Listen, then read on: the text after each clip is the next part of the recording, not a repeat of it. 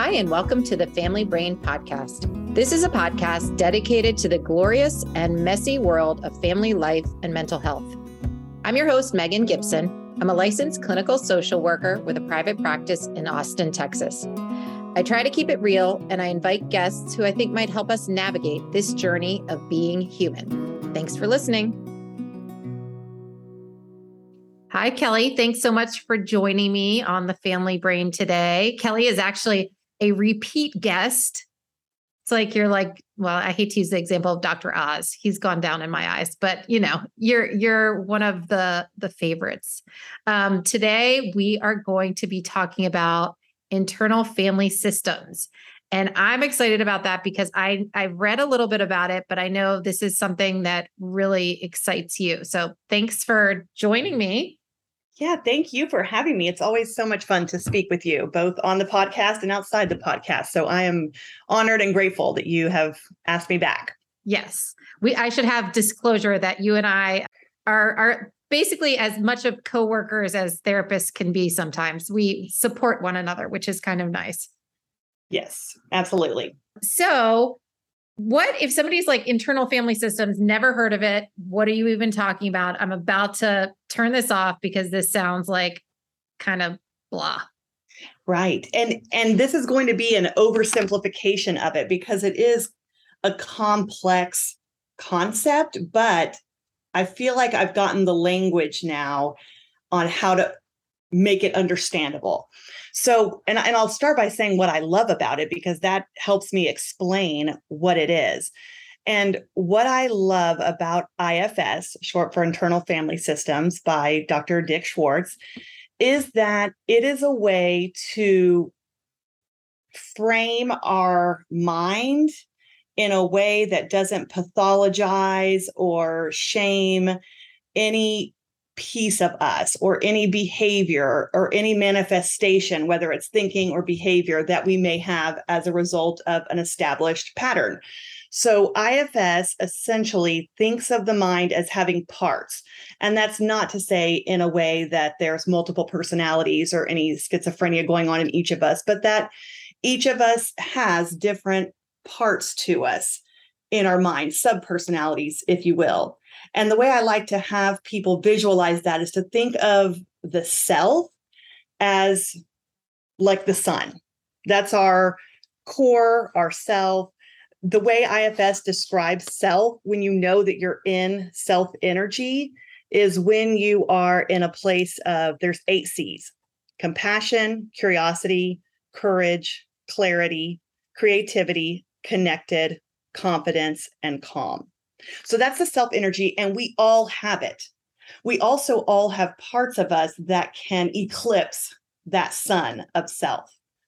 And those parts show up at different times when we are triggered. And for today's purpose, we're going to talk about triggering trauma, and we're going to define trauma pretty broadly as any injury, physical, sexual, or emotional, that shifts your fundamental reality, your ability to trust people, or your worldview. So, a lot of times I hear people invalidate their own trauma because they'll say things like, well, my parents weren't extremely abusive. My parents meant well, they loved me, or, it wasn't that bad. But, at this point, we can all say we've experienced at least one major trauma, which was COVID. But, prior to that, I just interviewed another woman. She wrote a book called Believing Me about complex PTSD in her own child. And she said she almost named it like, was it really that bad? Or something like that. Like that there's always this element of, is this really bad enough to be considered a trauma? And it sounds like even horrific trauma, people have elements of that. Right, because we all adjust and we find ways to cope. And that's essentially where our parts are born. There's a wound in us at some point, whether that's through attachment with caregivers, whether that's with friendships, whether it's with society. Any trauma triggers a wound, and our parts come in to protect us from that wound. It's sort of like, I'm certified in Brene Brown's Daring Way. And she talks about it as shame shields. We go into shame and our body develops shields to avoid feeling the shame. Well, IFS just uses different language and talks about it in parts.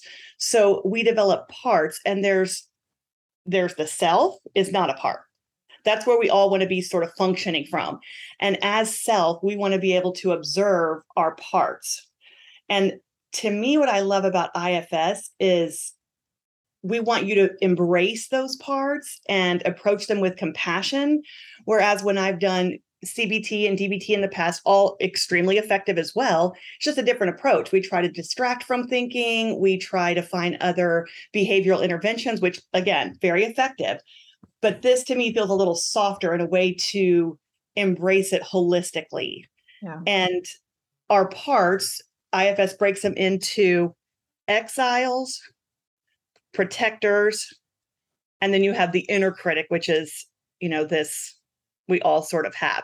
But the basic. Sometimes I wonder if the inner critic is the self, which I know is not the case. I don't want to confuse people, but it's Right. like, I always think of it as like the person at karaoke. Have you ever gone to karaoke, like somewhere out in the world, and somebody gets the mic and like won't put it down?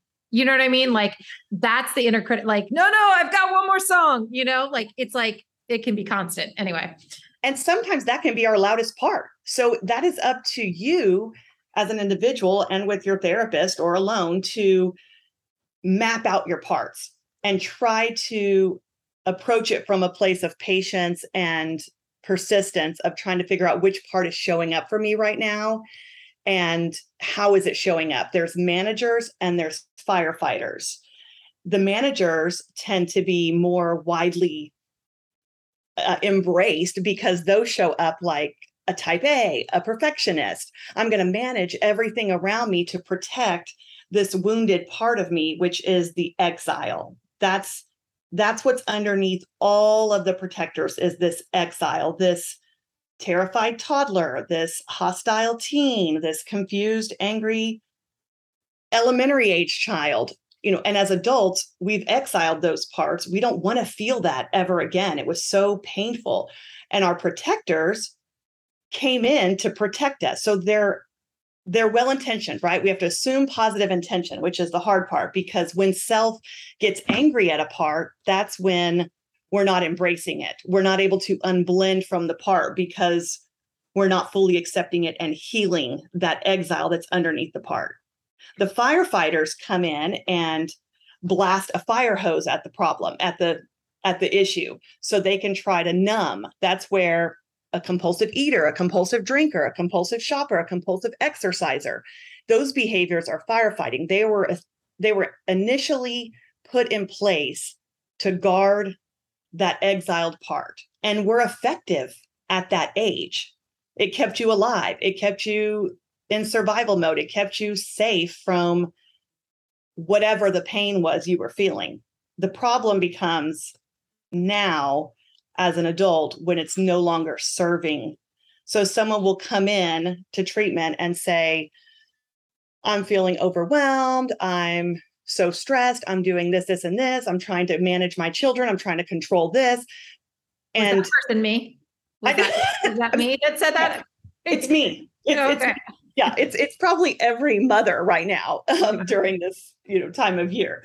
But we would usually use the language as humans, as mothers, as here's my issue. Mm-hmm. I like to see it as, yes, that's a part. It's a part, and the behavior has become an issue. So, and the pattern's an issue. It could be interrelational. It could be just with your own functioning or an inner critic. Or it could be with coworkers, with friends. So we look at the pattern first and sort of backtrack it. Is it managing or is it firefighting? What is the purpose? Why is that showing up right now and overwhelming the self? And then we go in and unblend it, which is a process we can talk about if we have time. Yes, I need to be unblended during this session. I need that to happen ASAP. So, okay. So let me try this just to see if I'm getting it, so that I'm trying to think of like an example that we can like pull all the way through. So, okay. So the mother who is overwhelmed and like, this is my issue. Yeah. I'm stressed, but the protector might be like, okay, but I'm just going to keep managing. I'm going to keep, is that the protector and the manager are the same? Protector and manager are the same. So I'm going to keep managing. I'm going to keep like showing up, driving, getting everybody where they need to be, buying the gifts, doing all the things. That's the managing part of it. But underneath that, the reason it's showing up as a problem or as an issue is because there's something else that you're pushing down.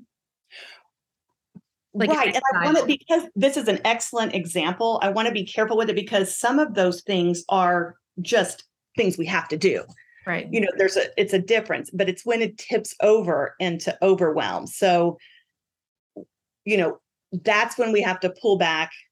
It could be a boundary issue, right? It doesn't necessarily mean there's a childhood wound there, but likely there is, or you wouldn't have gotten to this place that you feel the need to try to control. And that's a great example. I had one in mind about tracking and mapping parts, and it started with to choose the symptom or the behavior that you're having trouble with.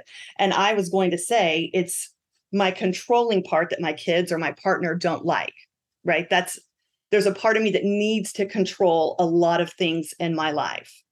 And so you would start by recording, and recording meaning noticing, taking note of the experience, the inside experience of this part. What are the thoughts you're having around it? What are the feelings? What are the body sensations? So, this aligns with the example you brought too. And, if you want to go for this, you can talk about what thoughts you're having or which feelings you're having around that overwhelm, the need to control. Oh, yeah. What's funny is so the thoughts and feelings I'm having around the need to control and I just had, when you were saying the experience of childhood, I think it's that feeling of I would hate not getting my homework in. Like it would give me physical angst, or if I got in trouble about something. And I think that there's a piece of that, of the shame involved when you're little, of not doing the thing you're supposed to do. Is that the right answer? Yeah, you jump to the end. Oh, okay. You're so aware.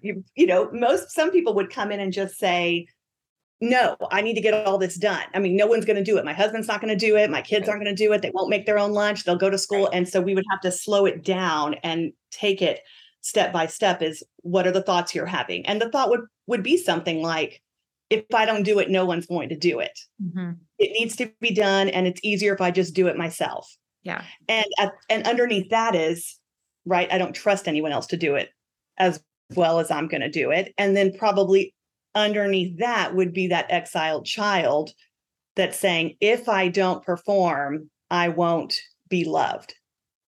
If I don't perform at this level, my parents won't be pleased with me. Whether your parents ever communicated that to you directly or not is irrelevant. I don't want parents out there to feel shame about we're all causing wounds to our children. I am too. As a parent, as a therapist, I don't want to, I don't mean to, but it happens inadvertently. It could be a message you received from a teacher. You could have enjoyed success and that felt good. So, whatever that reason was, that was the way your protector came in to keep that child safe. So we would go through a process of then saying, does this part feel like it's hyperarousal or hypo? Obviously, it's hyperarousal, right? You're overstimulated, you're maxed out. If it went into hypoarousal, you would be numb and no longer able to perform any of those duties. So if you're still hyperaroused, we would go through that being a combination of fight and attachment, probably. I'm coming out swinging. I'm not fleeing. Then we would talk about what triggered this part, what caused this part to blend with self, Megan. And one of the exercises I love doing to help people get in touch with their self, because sometimes we haven't experienced our self energy in so long, we either don't think it's there anymore, or we've just forgotten what it felt like. Some people are in survival mode for decades, and especially all of us coming out of COVID still might be operating very fear-based and in survival mode. And just a side note, I see that a lot with my teens and young adults. and see that play out. But, we would talk about what is triggering this part to blend with self. And the exercise to get into self is I like to have people imagine how they feel. And for me, this is especially true. And for, the clients that I know well, is how do you feel when you're with your pet, the pet you love? That's when I find myself getting most into self. That's when I'm calm, compassionate, curious. If I could make excuses for myself the way I make excuses for my very naughty dog, I would be so confident. But that's the feeling that's the feeling of self. Or when you imagine yourself with a favorite person, that's sort of your secure base that we talk about in attachment. Who's your secure base? And how do you feel when you're with that person? Or is it a place? It can be a place. It can be a place like the beach. It can be a place like my backyard on a swing. It could be my bed, whatever it is for you. Where's the place where you're feeling those 8 C's that we talked about? And then I'll say, well, that's yourself. So how do we get in touch with that person? How do we get grounded in a place where we can observe this controlling part that's showing up and hijacking self? And we're not trying to get rid of the parts. We never get rid of parts. They're with us. What we try to do is approach them with compassion. We try to understand them. We try to talk to them. And then we try to reassure them that self can handle it. That's the unblending part. We try to identify, like when you say, little Megan used to get everything done on time, like everything, very perfectionistic, performing. How old was Megan then? What age do you remember little Megan? 12, 13, 14, all the time until I had children. Yeah. So then we would ask that child part, how old she thinks you are now. And just letting her know that she doesn't need to protect you in that way anymore. That you've got it. She needs to trust you. So we're asking her to take a step back, not disappear. We love her. We don't want her to go away. We just want her to be happier, her to get smaller. It's the healing the inner child work. But it's a very careful exploration of how to do that in a way that doesn't blame parents, blame the world. It takes the anger and resentment out of it because it happened, right? Life happened. Things happened. People were bullied in school. It's atrocious. Abuse happens. It shouldn't happen. But the faster we can get to radical acceptance that it did happen and stop looking to blame, the quicker I think we get to just embrace all of our parts and sort of quiet all that noise. Yeah. I love that. So what this is kind of specific, but do you give these parts names I love doing this with kids. This is where I've sort of taken this work and applied it with kids and teens in a way that they can grasp, because we can speak abstractly to adults and kind of understand a little better. With kids, I have them name their parts and I have them draw it. What do you think she looks like? And it's very indicative to me if they draw this creature that is hideous and scary and they're like, oh, that's my anxious part. I'm going to name it some, name that conjures up terrible feelings for this kid. Then I know that that's not, self isn't present during that moment. If there's, I want them to get to a place where they're drawing him as like, a kind, sweet, loving person in their life that sometimes just gets a little loud, like we do with our friends. Like, oh, that's so-and-so. Love her, but she's having an off day. We need to kind of reassure. So the way that they draw is very clinical and you can analyze that. I don't ever say it to them like, oh, you drew her in an angry way. Tell me more about that. It's just, oh, you're still mad at her. Just sort of, it sounds like you really don't like her being a part of you. Yeah. So that's where the work is, accepting the part. We can't move forward until we accept all of our parts. Yeah. Well, that's the book, right? So that's where I got excited. You told me about it, the book, No Bad Parts by Richard Schwartz, right? He's the one who wrote the book. And what I think is great about the book is anybody can read it and kind of have a really good understanding of what this work is about. The tricky part for me is the IFS name, internal family systems, feels like I wish that it was called No Bad Parts or something like a little bit easier to understand, because I think what he did was basically he was an expert in family therapy and realized that the parts inside of you kind of have relationships with each other like you might have with a family member or in families. But that's just a real big leap in terms of like the words general understanding.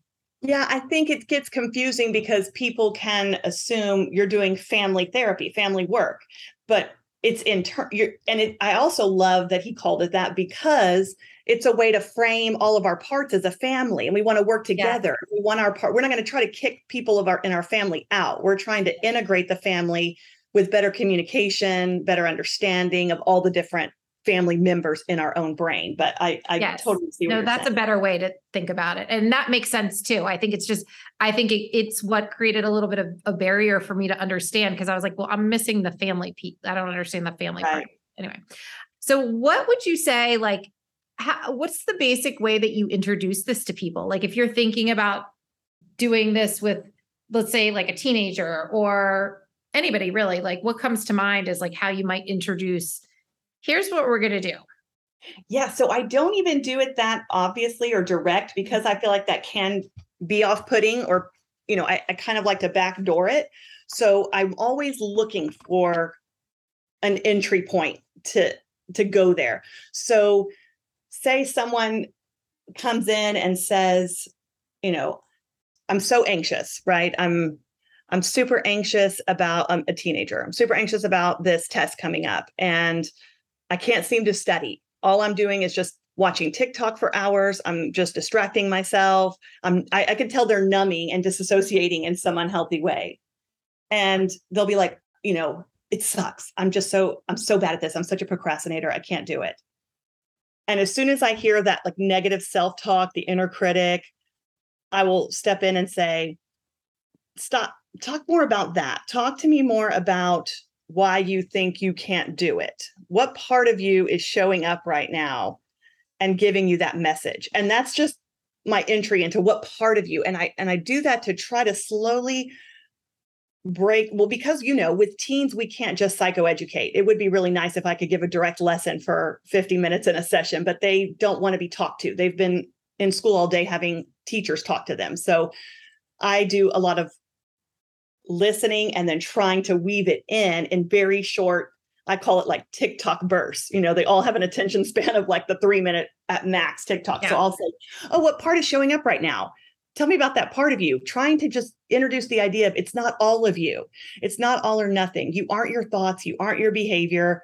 We all have parts. So it just helps them approach it with more compassion of, okay, yeah, so my anxious part's showing up right now. I'm like, yes, let's hear from her. What is she saying? So she's giving you all this negative feedback. And that's when I bring in a little bit of CBT, right? That's all or nothing thinking, or that's catastrophic thinking. And then I'll say, I wonder what she's trying to do. It sounds like she's trying to protect you from something. And they'll say, yeah, she's trying to protect me from stress of not studying. I'll say, oh gosh, is that working? Because it sounds like you're more stressed because of the procrastination. So let's try to find out why she put that strategy in place. And I'll say, like, sounds like she's trying to be a firefighter and put out this fire. And this fire is this feeling in you that's scared of failure. And she's putting it out by having you disassociate and procrastinate. And that might have worked when you were younger if you just avoid, but it's not working now.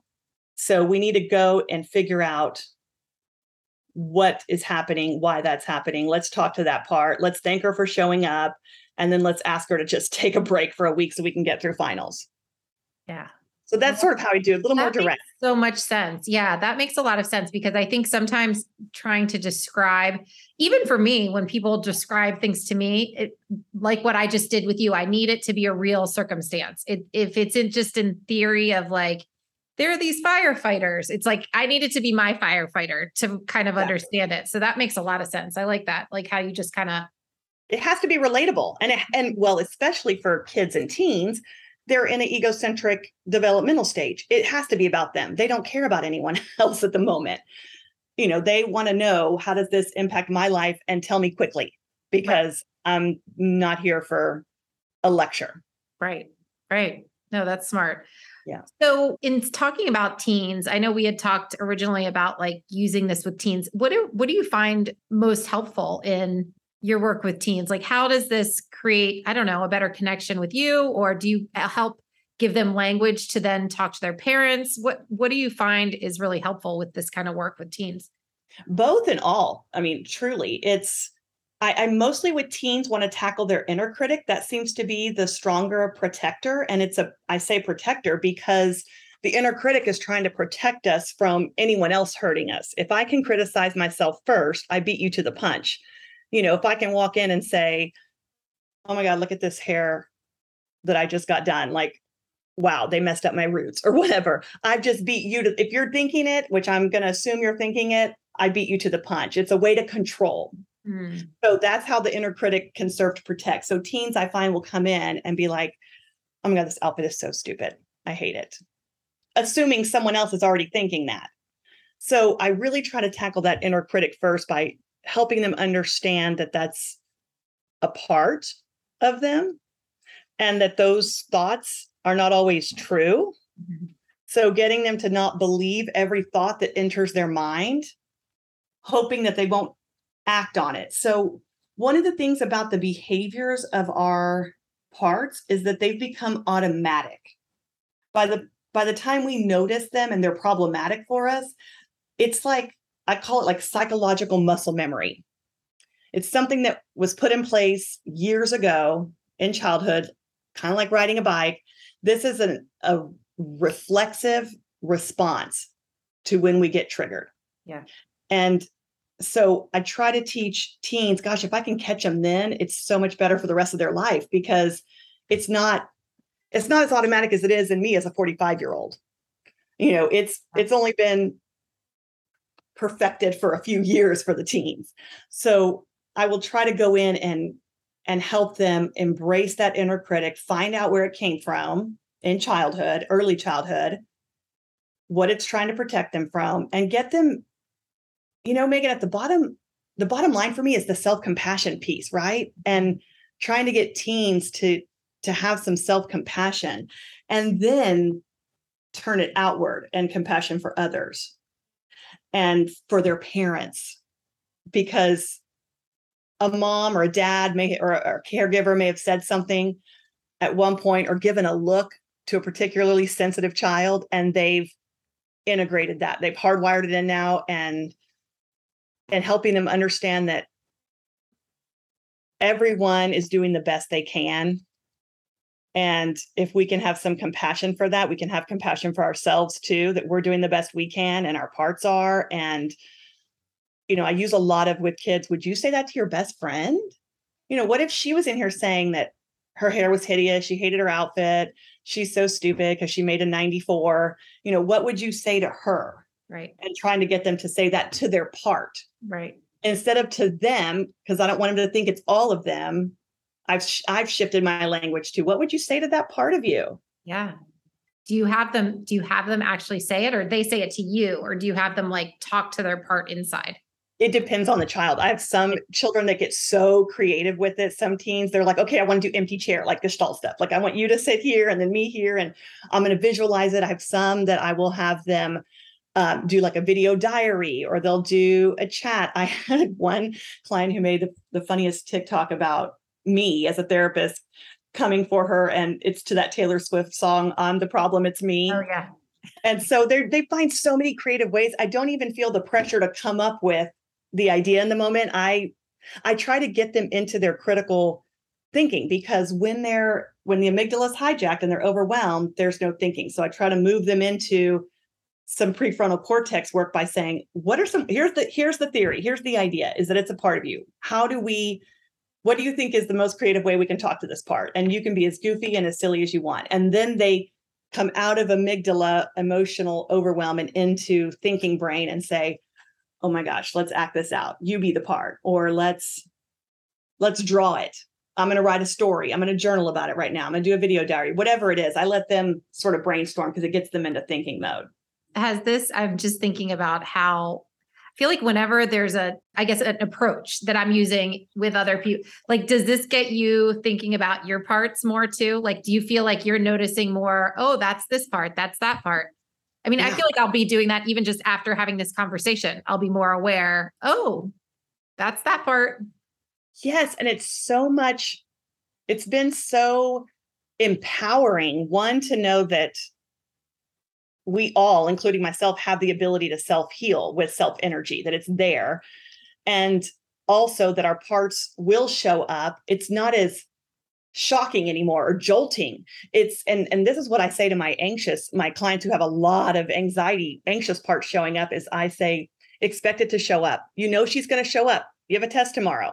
This is where she likes to get loud and proud and be upfront and take over. So let's not be surprised. Let's go ahead and expect her, welcome her, say, oh, hey there, Susie, whatever you want to name her. Mhm. Thanks for coming. But remember, I've got this. I've prepared, I've studied. So it's all techniques that we've used. This is what I love about IFS, is it just integrates so well with any other modality that you use.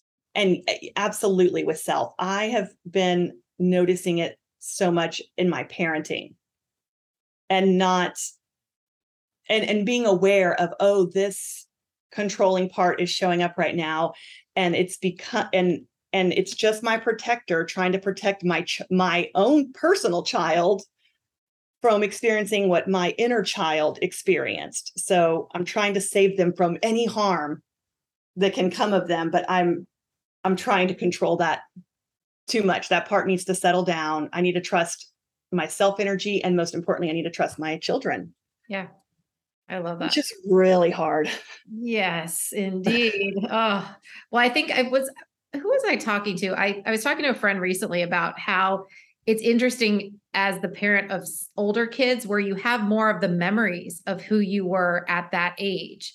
And when I'm younger, I don't have as many. I mean, I have, a few snapshots, but as those teen years, I have a lot of memories. And so I feel like it gets a little bit even more dicey with, Yeah, that's what you fascinating. experience. The trigger will be stronger because and when I talk to other parents with teenagers like I have, I often hear them say, well, when I was a teen, I was doing X, Y, and Z. So I know that's what they're doing. Or when I was a teen, I didn't do that. So this is all new to me, but it is so much comparison. And those are our parts showing up in a way that's, you're right. It's just so much more real when we have. Real exhausting. It's really It's really tiring. My tired part is for my sure. tired part. Yes. Well, I love this, and I'm excited to learn more about it. What else do you think people need to know about IFS? Like, if somebody's like, "Oh, I'm listening to this. Maybe this is for me. Maybe it's not for me." What else do you think people should know? How would they go about finding somebody that does this kind of work? Yeah, they should know that it is for everyone. And I know I would not say that about all the practices that I employ. I know when to pick and choose which modality I'm going to use with which client. This one is for, I feel like, anyone to do. And Humans. Yeah. it's for humans. And Yeah. I think, to find someone, you can look at most therapists on their websites, list their modalities, or you can always ask your own therapist, do you have any training in IFS? There's IFS certifications too. And probably on the website, you can find IFS different levels of certifications that therapists have. But, with some good solid training in it, your therapist could integrate IFS into whatever existing treatment you're already doing. I love it so much. I find it really resonates, and it really, to me, on a fundamental level, aligned with my beliefs for decades as a therapist, and gave me the language. I always used to say things like when people want a diagnosis right away, what's my diagnosis? I think a lot of my teens, I saw on TikTok, there's this, and I think I have this now. And I always try to educate them about pathology and diagnostic codes, and how we don't want to jump to that. But this is giving me language like, oh, it's a part of you. Yeah, a part of you is really depressed right now. A part of you is really anxious. Not to say that there aren't people out there with valid diagnosis, but I just love the acceptance part of it and not making it a bad thing, right? No bad part. We all have parts. Some of them may not be serving us well anymore, but approaching them with love and kindness. Yeah. And I feel like it allows for so much more like nuance of the human experience of like, you're not just, I'm a depressed person walking around. There's a part of you that has that happening. And here's what we can talk about. I feel like it allows people, it almost allows for more of that growth mindset, because if it's only a part of you, then there's all these other things that can grow and get stronger also, instead of just like, it's a done deal. This is just who I am. I guess I just have to live with it, Exactly. Can get very defeatist. And instead this to me gives hope and empowerment. And a really cool nuance for parts work is the generational wounds and doing work around things that you would have no memory of, things, racism, systemic racism that could have happened years ago to, generational stuff. I mean, obviously it's still happening today systemically, but that kind of wound that's been passed down through the DNA. Right. Yeah. And accessing that. It's incredible. I am excited to learn more about it. So one thing I wanted to just go back to what you were talking about, that unblending from self. Like, what are some activities that help unblend from self? So if your anxious part is so enmeshed with who you are as yourself, what are some ways? I mean, is part of it just doing this kind of talking and continually creating the idea that it is separate from you, or how does that work? Yeah, it starts with the mapping our parts out. Okay. And what the therapist job, this is IFS calls the 5 Fs. So the therapist helps the client find the part. And you could do this on your own, depending on how aware you are, how skilled you are, and how loud the part is, find it, focus on it, flesh it out, feel it, and then befriend it. So that is a very oversimplification of a very deep and long emotional process. But yes, it's about practice, and it's about the hardest part that I've seen for people around this is when it gets to the point of befriending it, because the managers, again, people they're productive, they're getting stuff done for us, but the other parts of us, people don't, they're angry at that part of them. They don't want that part to show up. It doesn't feel good. It feels overwhelming. And so does the manager part too. The perfectionist part can get draining and exhausting. To the outside world, it looks great, but doesn't feel great for the person. And really, people don't want to get to the exile. That's where the deep shame is. And that's brings up some painful memories sometimes. Yeah. But yeah, it's about getting curious. Yeah. I like that. I like the befriend. I mean, I think the befriending, it sounds like what you're saying is it's not easy, but it reminds me of it's like the squeaky wheel, right? Like, it's like, if you don't say, hey, what you're saying about the anxious part showing up on test day, if you're not like going to expect and be like, oh, Susie, hey, you're here again on test day.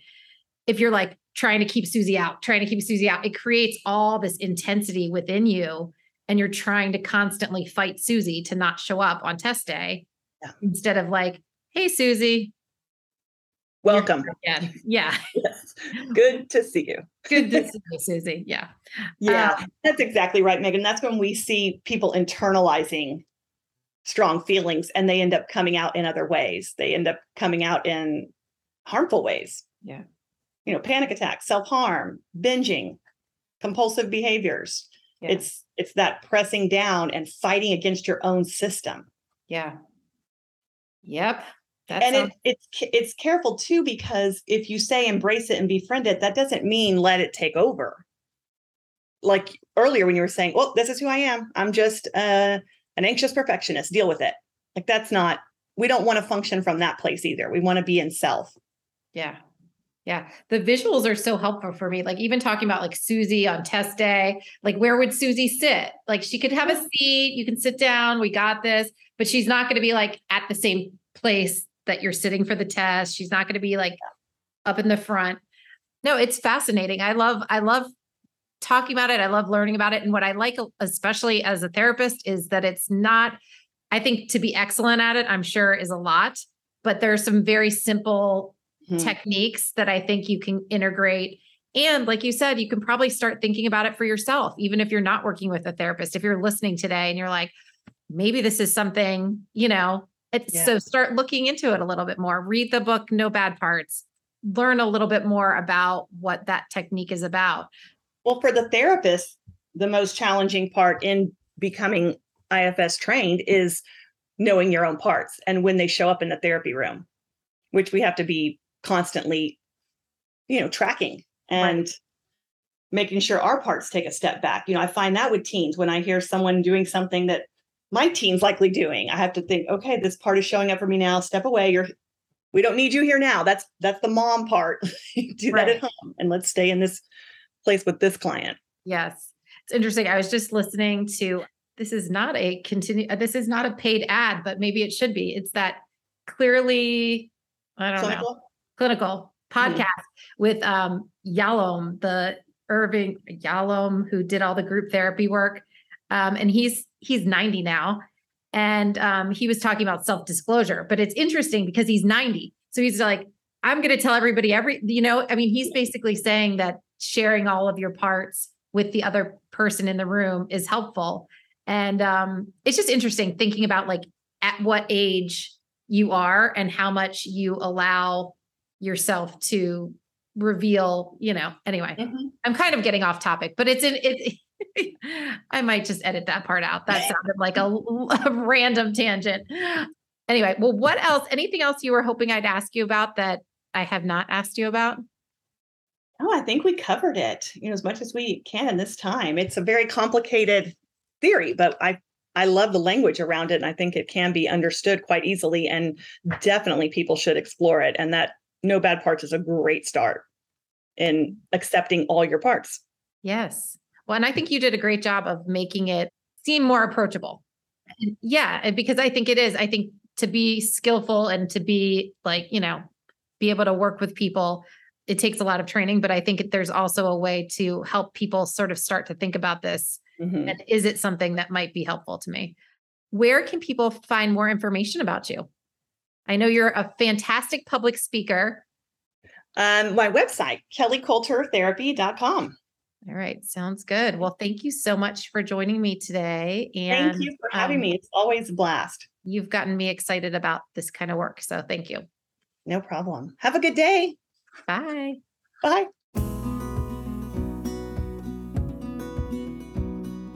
Thanks for listening to this episode of The Family Brain. If you've thought of someone you know while you were listening, I would love it if you would share this episode with them. And if you really loved it, you could leave a 5-star review. That helps people find the show and spread the word. Thanks so much for listening.